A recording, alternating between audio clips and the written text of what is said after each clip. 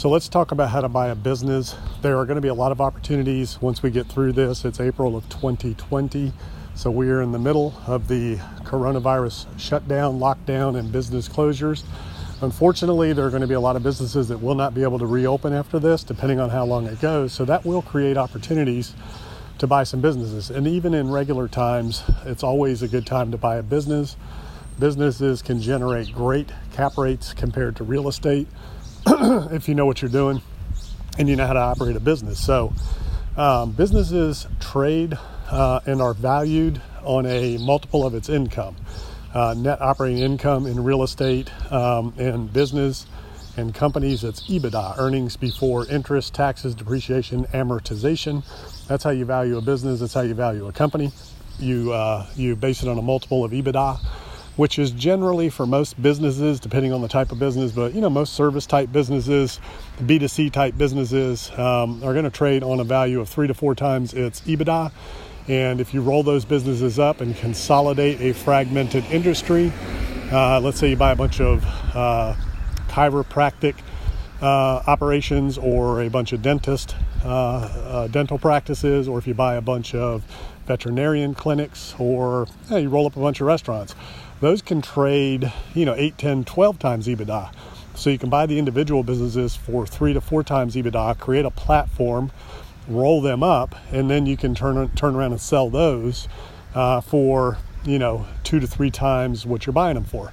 So that is a strategy of rolling up companies. But let's say you just want to buy one business and you want to operate it.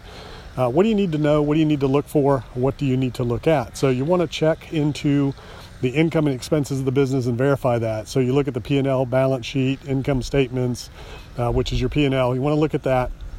You want to look at the cash flow projections and analysis if it's an operating company and they're still in business. And then you want to validate all that with the last 3 years of tax returns if they've been in business that long, or a year or two, however long they've been in business. The more information you can get, the better. And you want to really validate those numbers, and you want to know what those numbers mean. So you have to drill down into the numbers to understand what they are really telling you and what they're indicating. So, and you need to know the industry averages. A lot of that information is available. So if you're looking at a restaurant, what is the typical labor for a fast casual versus fast food versus full service? What are your food costs? What are your, alcohol sales, beer sales, beer costs, alcohol costs, liquor, food, labor, what they call prime costs. What's your food, labor, liquor, beer, wine costs all together? Generally that's about 61% in a restaurant. So you want to know these things. So no matter what kind of business you're buying, you want to know what the trends are, the KPIs, what are the numbers you need to be looking at, metrics. What is your average lease cost as a percentage of your sales for a healthy business? So depending on the business, that could be 5 to 10%. Then you want to look at what does the lease look like. If it's a leasehold space, what does their lease look like? And you want to analyze that lease and review it. In this environment, if you're taking over a business or buying a business, you want to make sure that you've got a force majeure clause addressing pandemics and all other issues where you can get out of that lease in the event of the worst case scenario like we're experiencing right now. And if you get shut down due to government or any other any other emergency situation, you want to be able to get out of that lease. So you want to make sure you've got that clause in there. Now, as far as how you can buy a business, there's a number of ways. You can either just pay cash, or you can be creative. You can get owner financing. You can use your balance sheet and qualify for a loan.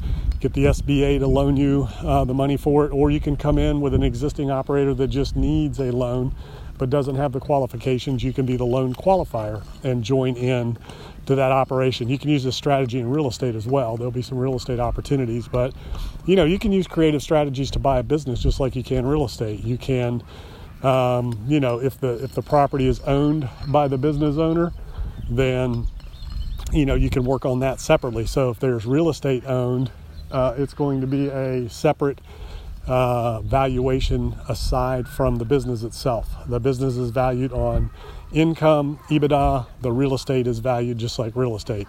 So and then you have inventory, fixtures, things like that, equipment that'll be valued separate from the earnings of the business. So those are the three things you want to look at. If it's a business that has real estate is one thing, the business is another, the goodwill, the intellectual capital, you're buying the brand, you're buying the customer list, you're buying the history.